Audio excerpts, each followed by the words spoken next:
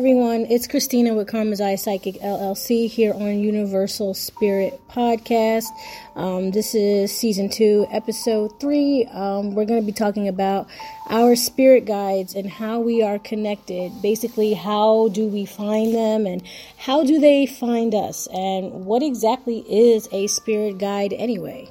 What on your journey defines something or someone as a spirit guide or a spirit language or a spirit teacher?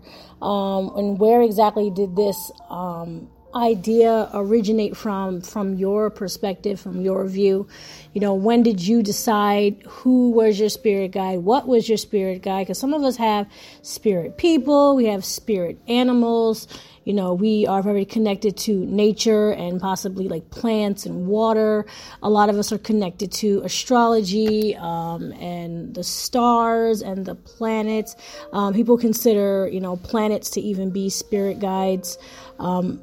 This podcast is actually going to be split up into two.